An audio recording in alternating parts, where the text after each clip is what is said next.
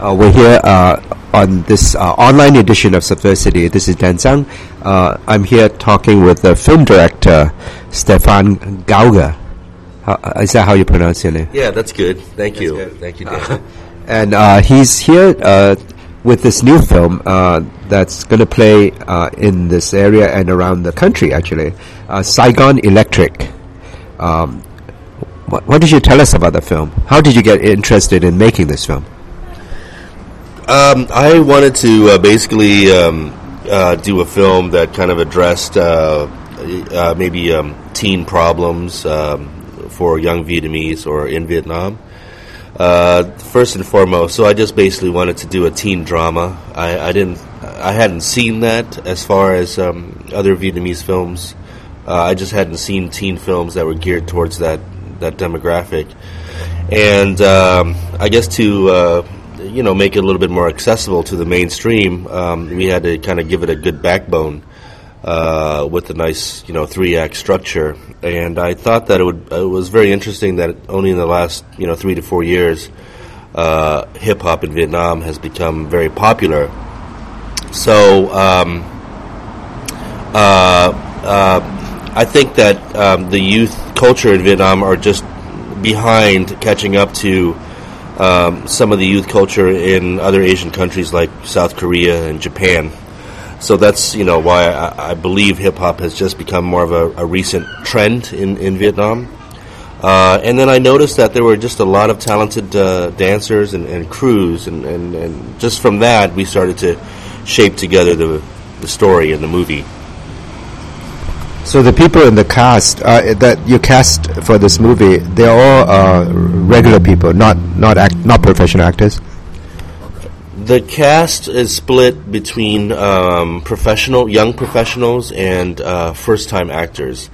All the hip-hop dancers are first-time actors because, in the casting process, we decided to cast real dancers and not actors and train them how to break dance in only a matter of a month or two. That wouldn't be possible. So these dancers in Vietnam, they've been training for at least most of them like 2 to 3 years. And on the flip side, we teamed them up with professional young actors. So Mai, who plays the ribbon dancer, is a rising television actress. So she's well known in the TV world in Vietnam, and she had trained ribbons for a week prior to shooting. Yeah, that was an amazing scene in there of the ribbons, and she was trying to qualify for Academy, right? Yes, that's her narrative thread, and it's a thread that this film follows a lot of the formulas of other dance films. So she's the country girl that comes into Saigon to try out for the dance academy, and she fails. And then she subsequently, working at a restaurant, meets another girl who's the same age. Her name is Kim, and she's the polar opposite. She is the street dancer who's pretty tough. So you get a little bit of yin and yang in the film with the two main characters. So did you write the story yourself? Yes, I wrote the screenplay, I think in a matter of probably 4 months. Did you do it here or over there? No, I live in Orange County, so I do most of my writing, either at the public library or at Starbucks, and then I do ample research. And then what happens is when I go back to Vietnam to prep a film, I'll dive a little bit deeper. So in this particular film, we had done our ample research and had a good working screenplay ready to shoot. And then when we went back to Vietnam, we had made a few changes here and there, some tweaks to make it a little bit more authentic. What kind of research? When you say you did research, what do you mean? Well, there are some things in the script that apply to American culture, American dance culture, that doesn't really quite apply to Asian dance culture. So, for instance, in the script, I think there was a scene when they're dancing in front of the church for the public, and in my script I had them, one person going around with a donation box for money, and the dance crew said, yeah, they don't do that in Vietnam. They just basically dance to show off. They dance for pride. So little things like that. And then also we had a montage before the final battle when the two crews are training, and I had a sequence with the South crew jogging along the river in slow motion. And they said, no, we don't jog along the river. We just train in the center, and that's it. And when we're ready, we're ready. So, it's little things like that I think, American crews would have that Vietnamese crews wouldn't have. But in terms of the actual research, did you talk to musicians here or dancers here and over there before you did the script? Yeah, I basically, we had one choreographer from Los Angeles, and I had talked about how I wanted to shoot the dance stuff.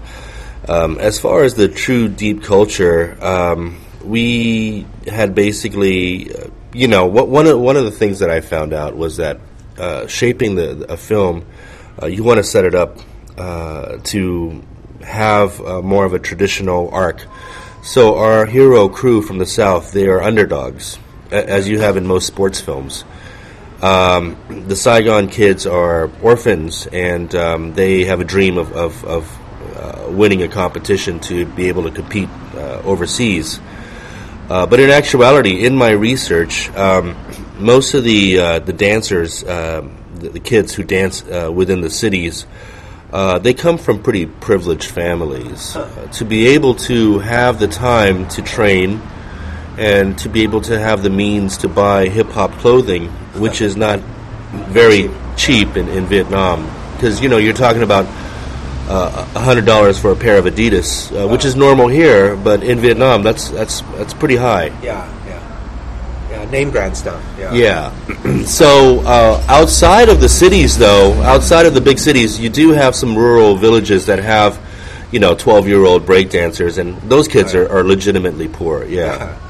How about in terms of the storyline that you showed this developer trying to kick the center out because they have to start building there or something, and these Chinese developers or something from what was behind that?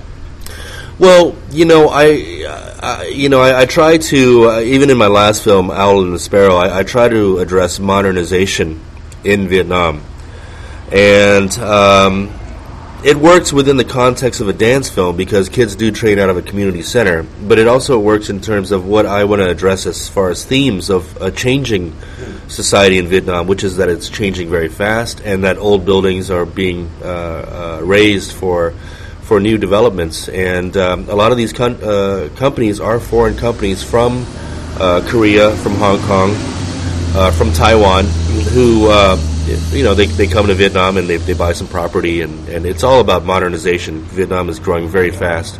So I wanted to address that in this film.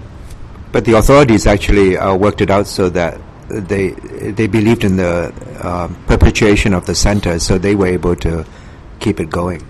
Well, we don't want to give away the ending, but there is there is a possibility that you can preserve culture in Vietnam if you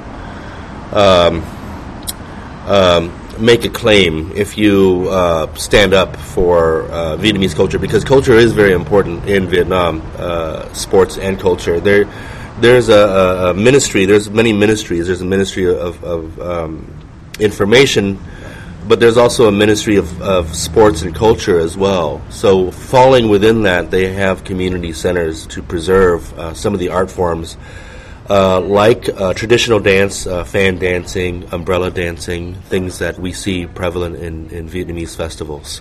Did you have to put in this kind of positive spin on it because it's made in Vietnam, or was there any kind of censorship control, I guess?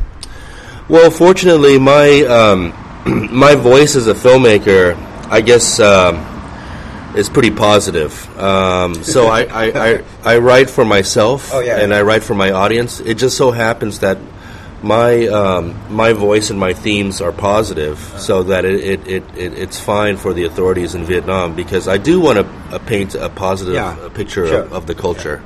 And yeah, sure.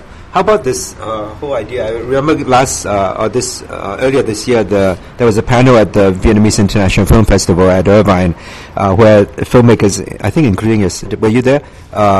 And they were talking about making films, and one of the directors said that now it's all, if it's all sponsored, then I don't have to worry about the money. If there's a corporation that sponsors a beer company or whatever, a car company. So in your film, you had a corporation sponsoring the breakdancing contest. Was that did that solve all your money problems? No, it does not solve all the money problems, but it helps if you do your due diligence and you team up your film with a corporation that fits.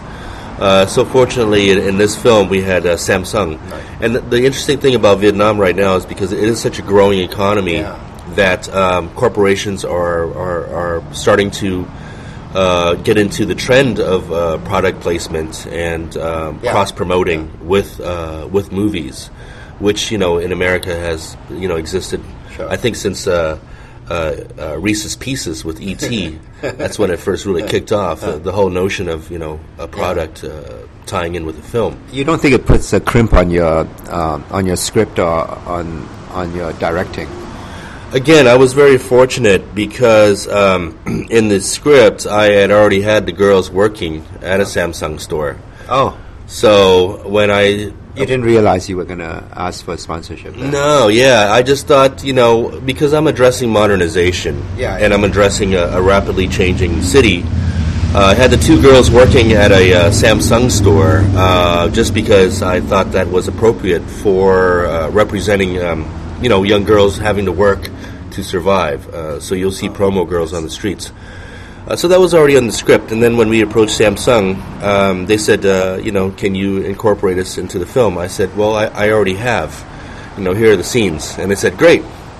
So that was easy.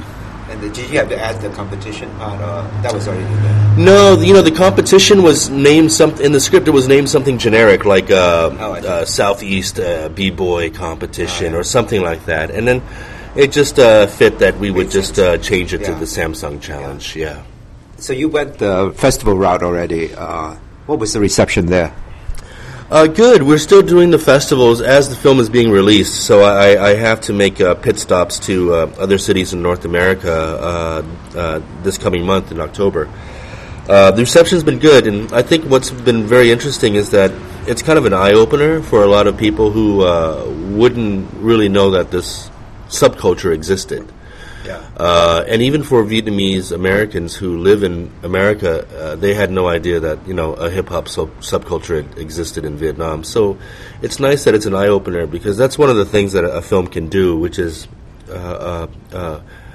peel away a layer of a society and go, wow, I didn't know that existed. Did you find Vietnamese Americans here doing hip-hop too? Oh, yeah, for sure. I think that young Asians in general in the last few years have really kind of gravitated towards dance and hip-hop dance in general. So you'll be seeing a lot of Asian crews on the American dance shows, like America's Best Dance Crew and America's Got Talent. Yes, there's a big scene with not only hip-hop dance within young Asian culture, but rap, and musical artists like Far East Movement, who crossed over with some radio play. How did the kids there learn about hip hop then? Where did they discover it? In Vietnam, the first crews, I believe, kind of started emerging in the mid '90s, but it was very, very small. It only became a little bit more mainstream, and it's still not mainstream, but it's still it's rising. So, for example, in the city of Saigon now, or Ho Chi Minh City, you're going to have about at least 15 dance crews. And when they have competitions, you're going to see hundreds of kids attending these competitions. They started gravitating towards hip-hop culture through the internet, through YouTube, and basically starting their passion by emulating some of these these dance routines that they've seen on the internet, but then they're going to need a leader on each crew to kind of refine what they do. I thought YouTube was restricted there, no? No, YouTube is not. YouTube is definitely worldwide. The only thing that's restricted in Vietnam is Facebook. Yeah. Although people get around it. You can get around it, yes, yeah. So did you find, how long did it take you to make the film when you were there? It was a pretty fast process. I tend to just jump in and shoot it and spend a little bit more time on the editing process. So we came in with about 4 weeks of prep to cast and find locations, which is a big process because, it has a pretty extensive cast and dancers as well. And then the shoot was a 4-week shoot, which was a 24-day shoot. And then after that, I went back to came home to California and spent five months in the editing room. Wow! And did you have to get permission to shoot there? Is that as an independent film? Can you do it just doing it without telling anybody, or you have to get permission? Yes, you definitely need permits. Anytime you rent out a location, they'll ask for permits. Anytime you're shooting in the street and a policeman comes by, you're going to have to show a permit. So there is a way to shoot guerrilla style, but the only way you can really get to be able to do that is if you only have a 3-person crew. Yeah, act like a tourist or something. Right. But we actually had a full crew and professional actors, and there was no need to not get a permit. How about coming in and out of the country with all this equipment and film? I guess it's digital now, so it's probably easier to carry. The process is easy. The cameras were already in Vietnam. All the gear was in Vietnam. So basically, it was just me and a couple other Vietnamese American producers who came back. And when we were done, because it is all digital now, we just go home with a couple drives of footage. Yeah. I know in the old days when you were carrying film, they would get kind of very antsy about it. Yeah. There are still films in Vietnam that shoot in 35 millimeter, but I think a lot of the people, a lot of the independent productions in Vietnam have embraced digital because it can look like film. Yeah, definitely. Yeah. So it was shot on digital, and do you have to blow it up to 35? Yes, it was shot on Sony HD high definition, and the cameras were small, but exhibition in Vietnam is all 35 millimeters, so we transferred and scanned it to 35 millimeter. Was that pricey? Yeah, that's a big ticket item, and it's changing though. It's a very expensive process to convert to 35 millimeter, but more and more theaters now are playing on digital. So, for example, when Saigon Electric is released October 7th, half of the theaters will be playing 35 millimeter, and half of the theaters will be playing digital HD from a drive. In U.S. In the U.S., wow. Yes. Yes. How about in Vietnam? Are they using digital yet? A few. I mean, they have 3D screens in Vietnam, and of course those project digital. But for the most part, most of it is still 35 millimeter because it's a costly process to convert the projection system. How about when you showed it over there in Vietnam? What was the reception like? It was good. I was very pleased to see that audiences enjoyed it, and that's all I can really hope for. Was it mostly younger audience, or was it a mix of ages? I saw a lot of teenagers in the audiences, and some of them, they were very young, which were 12 to 13, and they came with hip-hop gear. They would come in with their parents, and their parents liked the film. So at that point, it kind of dawned on me that I had made a film geared towards teens that works for older folks too, because they like the storyline. Yeah. Did you? Are you having a product line out of the film? What type of product? I mean, people wearing clothing based on the film or anything like that. Yeah, at some of our festivals we sell T-shirts, and I think we'll put that on our website as well. It's nice to, I think, with a film like this, people like the T-shirt, so we'll be having that on our website. What's the website? SaigonElectric.com. Okay. And so you've been You were born here or over there? You were born in the U.S. or somewhere else? I was born in Saigon. Saigon. Yeah. So I feel like it's my home away from home. Right. And do you speak other languages then beyond Vietnamese and English? I speak French because I have French family. I was very fortunate to spend some time in Europe when I was a teenager. And I still love French culture, but in the last few years, I've been a little bit more involved with my Vietnamese roots. Yeah, definitely. Well, merci beaucoup. Enchanté. De rien, il n'y a pas de quoi. Thank you, Stefan. See you at the movies. Okay, Bye-bye. Thanks. Thanks.